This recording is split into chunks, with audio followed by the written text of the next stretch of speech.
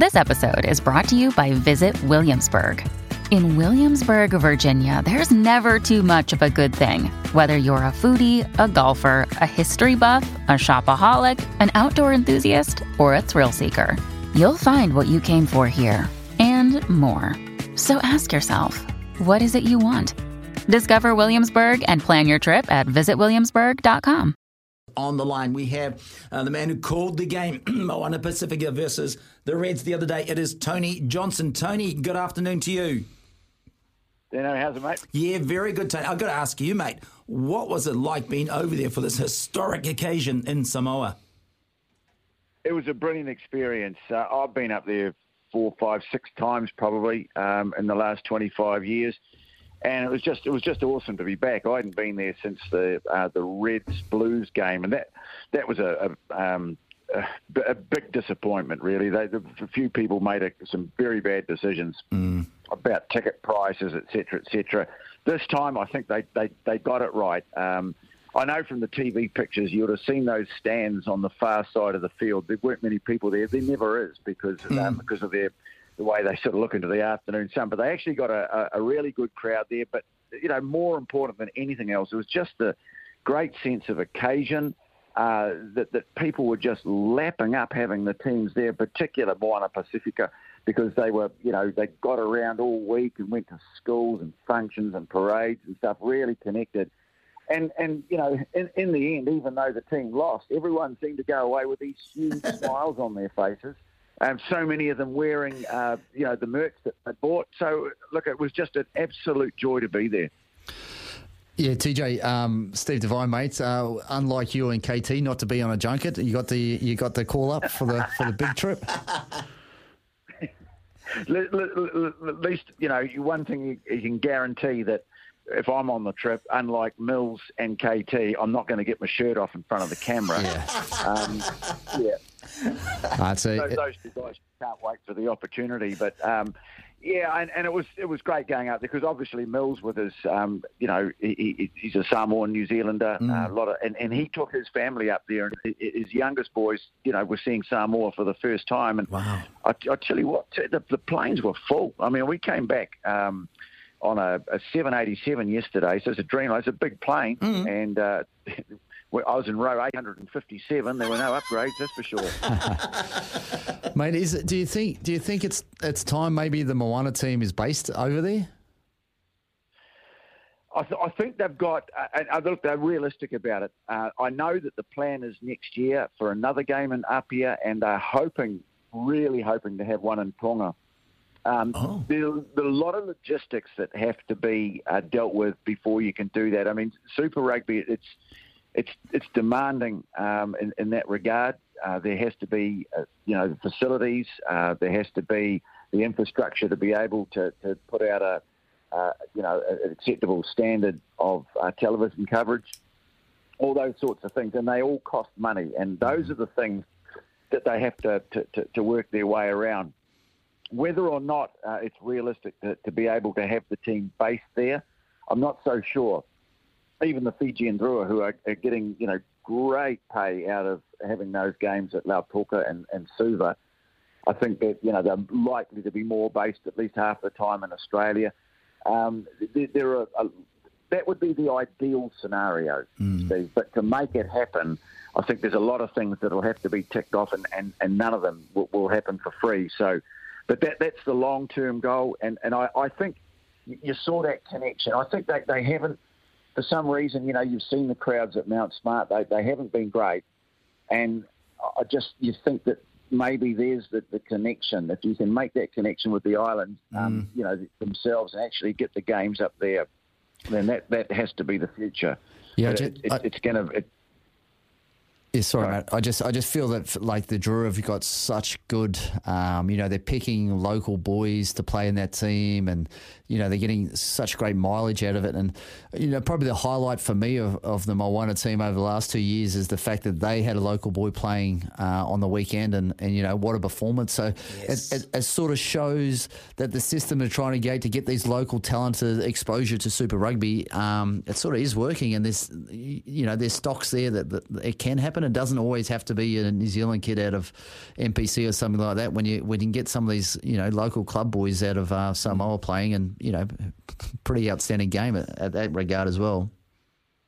Yeah, that has to be the long-term ambition. I don't think that Moana Pasifika can continue to operate as a team that's built of guys who don't get contracts with the New Zealand franchises. That's just not they're not going to be able to be competitive. I mean, my hope always was two things: that they would be appealing enough that they could attract players back from overseas, and it's been really great to have Sekope Kepu and Christian Leali'ifano in the mix. Although it's a bit of a mystery as to why Christian Leali'ifano didn't play in that game, because he was fit to play apparently, which is a bit of a side issue. But we were having a couple of quieties afterwards, and back at the Tusitala, the hotel we were staying at, and Alisana Tuilangi was there. And he still looks fit enough to play. You imagine if someone, a couple of blokes from Europe came back and played for them, what a boost that would be. But at the other end, you've got Miracle Failangi. What a story. Kid who picked out of club rugby in Samoa. He's grown up in Samoa, dedicated his career to his dad, who passed away 3 years ago. There was a massive crowd from his village up on the bank with the banner and that, and he goes and scores 2 tries, and not just that, had a really great game. And the Putu Levasa is another one. And just you're proving to the young players there that there is a potential pathway. That doesn't involve you uprooting yourself and going and living in another country surrounded by unfamiliar people at a very early stage of your life. Yeah, no, you're absolutely right, TJ. And I love watching them play. I love watching the crowds. They're always smiling. And another player who it was a big moment for as well was, of course, Sir Michael Jones' son, Nico. How was that moment? What was the feeling around that in Apia? Well, the feeling around it, I know as far as the team is concerned, I think they're very keen to try and promote Nico as a player in his own right. Obviously, Sir Michael Jones, is one of the most revered figures, not just in Samoan rugby, but in the game. And it was great that, he and B.G. Williams were both up there. Well, they wouldn't have missed it, would they? But I think that they're trying to sort of allow Nico to be a player, in his own right, and not just the son of. And I think we've all seen it over the years. I can think of a mate of mine who was the son of a very famous cricketer, and how that was almost a burden to him and almost stopped him realising his potential in the game. And so, that to me, that struck me as just being a very interesting pathway or approach that they're taking to Nico. It was great to see him back playing. He's been out injured since the pre-season.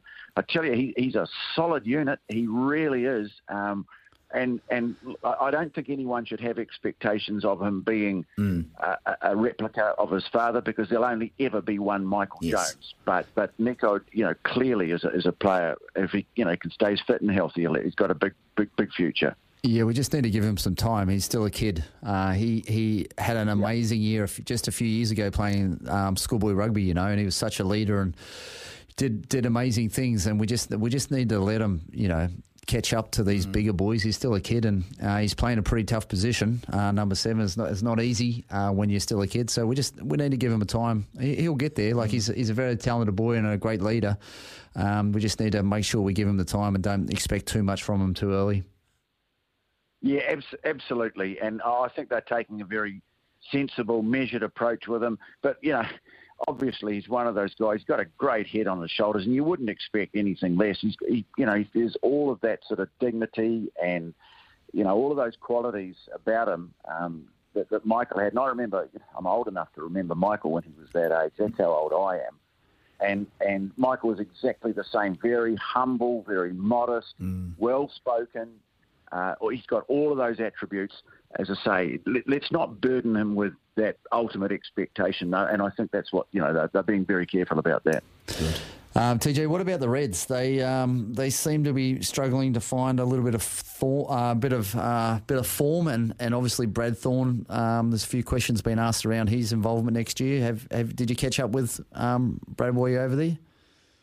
I certainly did. Yeah, I had a good chat with him before the game. I actually interviewed him, but we also had a bit of a yarn because he's got my mate Kane Hames. Done quite a lot of work with over the last 2 or 3 years. He's on the staff. Unfortunately, Kane couldn't make it just for a health issue, which was a bit of a shame. I was looking forward to catching up with him. But look, if Brad's coming under pressure, he showed no sign of it. You know what he's like, Steve. He is so consistent, and he doesn't ever get too animated, and he doesn't ever get too down or anything. He was just look, I've got a job to do. He's not worrying about or outwardly worrying about any of that. But the fact is that his position is definitely in jeopardy. There's no question. They've got a board meeting on Tuesday. Whether or not this was enough to keep the wolf from the door, I really don't know. I think if they were going to fire him, would a win over Moana Pasifika change anything? I'm not sure. How much the guy's just held in such great regard on this side of the Tasman, but over there he's got to prove himself as a coach. He's got a job to do. And Queensland have been disappointing so far this year. They're inside the top 8, but it's a union with such an incredible legacy in the game. They've always been at the forefront of the game. They were the great, innovative state team during the 1980s and 90s, and so people expect a lot. And at the moment, they're not getting what they expect. And when you look at the talent that he's got, even accounting for the fairly high injury toll and some players being suspended, they probably should be done better than what they have done. So it'll be a great relief for them to win that battle. But I think it's in terms of Brad Thorne's future, he's certainly probably not enough to win the war. Mate, it seems crazy because not that long ago, like 2-3 years ago, the Reds were almost a laughing stock of Super Rugby, and we're going seasons on end without winning a game. And I feel for him. I feel like he's taken the club from the rock bottom to near on the top. They won the Aussie title a couple of years ago, and just through a few bad injuries. The thing with the Aussie teams is once they get a few injuries, they just don't have the depth. And his A team on paper is not a bad team and will compete with most of them. But you chuck a few injuries in there, and then all of a sudden they get pretty lean, when they're starting to draw on players that no one's really heard of out of club rugby. They get lean with injuries, and it's hard for them. Yeah, and the other thing too is you got to remember that he's lost probably his best 2 players, and when you don't have the depth of the New Zealand teams, that the knock-on effect of that is quite profound. So you go into the season without Taniela Tupou, who has matured into one of the best tight head props in the world, and he still does all those things. He can do all those things he did when he was a famous kid, but he's now a seasoned international and probably a leader in the team. So you lose him. Hunter Paisami, who has just been an absolute rocket in the middle of their midfield. So, you lose him as well, and you create sort of gaps. James O'Connor has been typical James O'Connor all over the place. Great one week, hope for the next. And God knows what else going on in the background. He seemed pretty happy after the game. He'd been out of favour, that they hadn't been picking him, and it was only an injury to Isaac that put him out, Isaac Henry, that put him out, put him into the team. He played pretty well too, but he's been wildly inconsistent. Pataya's been brilliant, but he can't do it all on his own. And then you get guys like Angus Blythe getting red carded for doing something so dumb last week. I mean, they talk about coach killers. So, you're on the back foot from the word go, losing 2 great players or outstanding players like that, and then a few other things happen, and it makes life really difficult. But it's just amazing how unsympathetic people get when they expect success, or, I know one of the sort of prominent Australian writers seems to really have it in for Brad at the moment. I agree. I feel sorry for the guy too, because, the situation that they're in, you can't put it all down to the coaching. Player responsibility, just sheer ill luck have also been a factor. Yeah, I know things get pretty cutthroat in Aussie when the journalists, they really do have a quite a large say on the game over there. When you think Brad's under pressure, he's in sixth place as it stands at the moment, and you got the Waratahs below them, and everyone's craving about the Waratahs and how amazing they're doing. You know, it's a different beast in Australia, is rugby. Yeah. Well, yeah, again, I suppose, that they had great eras of success. You think about how good they were, like in the 80s. They were really great. Again, around the turn of the century, they expect. And I suppose there's also this feeling, well, we can beat New Zealand in lots of other sports. Why can't we beat them in rugby? And that always adds to it too. So, yeah, but Brad would have known what he was taking on when he got into the job. He'd been philosophical about all that. I hope they don't do anything rash. I hope they give them a chance to see the season out, and they'll make the playoffs. I'm sure they'll make the playoffs, and then just see what they can do there, and then sit down at the end of the season, at the end of the program, have a proper review, and then decide what they're going to do, rather than make some knee-jerk thing 2/3 of the way through the season. Hey, Tony, we've just had a text come in from Ken, and it's a good one because it's a player who's making a lot of noise for Moana Pasifika. And he says, for Tony, let's hope Levi Amua goes with Samoa for the World Cup. Your thoughts? Yeah, he's in a bit of a bind because he's eligible for 3 countries, and obviously New Zealand being one of them. But I think he's also he's able to play for Fiji as well. But he went away on the end of year 2 with the New Zealand 15 last year, which was a sure sign that they wanted to put him, at least in the frame. And there's always sort of been this little tendency to sort of say to guys, look, if you stick around, you'll be in the frame for the All Blacks. Not you will be in the All Blacks. And that sometimes has swayed players, and it's stopped them playing more test matches than they might have had they gone. Yeah, I'd love to see it too. I think he's a terrific player, and the great thing about Levi Almua is that he's just developed his game. When he first came on the scene, he was just this big hulking beast of a centre who could smash his way through tackles. But now, he has certainly, although he's still massive, and it must be a terrifying sight to have coming at you. But he's certainly a bit leaner than he was. You can tell his conditioning's so much better. But his all-round game, his ability to link up with players, and that, especially on the left-hand side of the attack, that understanding that he now has with Jimmy Tavatavanawai, it is phenomenal. It's one of the best sort of 13, 11 punches in the game at the moment in Super Rugby. So, he is he's matured he's developed as a player, and I tend to agree. I think it would be such a boost for a team like Samoa to have him. Fiji, the need not so pressing. The young fella Masi that's playing for centre for the Fijian Drua at the moment, he's as good a 13 as there is in the whole competition. Yeah, I like the Fijian 7 too. Sawal. He's as good as any 7 in the competition as well. He's a beast on defence and runs the ball. TJ, I caught up with Aaron Major a few weeks ago, and I was having a bit of a yarn, and just what you were talking about before, he told me like their biggest, the thing they find hardest is the level of fitness, trying to get their boys who some of them don't play NPC at the end of the season, and then all of a sudden they're playing this super rugby standard of fitness, and that's really impacted. But you look at some of those boys now; they're a little bit seasoned, hardened. They're a little bit harder. They're starting to get there, and like Amua, like he's certainly, like you said, he's a weapon, and I think the fitness is finally starting to kick in for them. They're starting to get a little bit a harder edge towards them towards the back end of the season. Yeah, well, they were on the back foot from the start last year because COVID affected Moana Pasifika worse than any other team.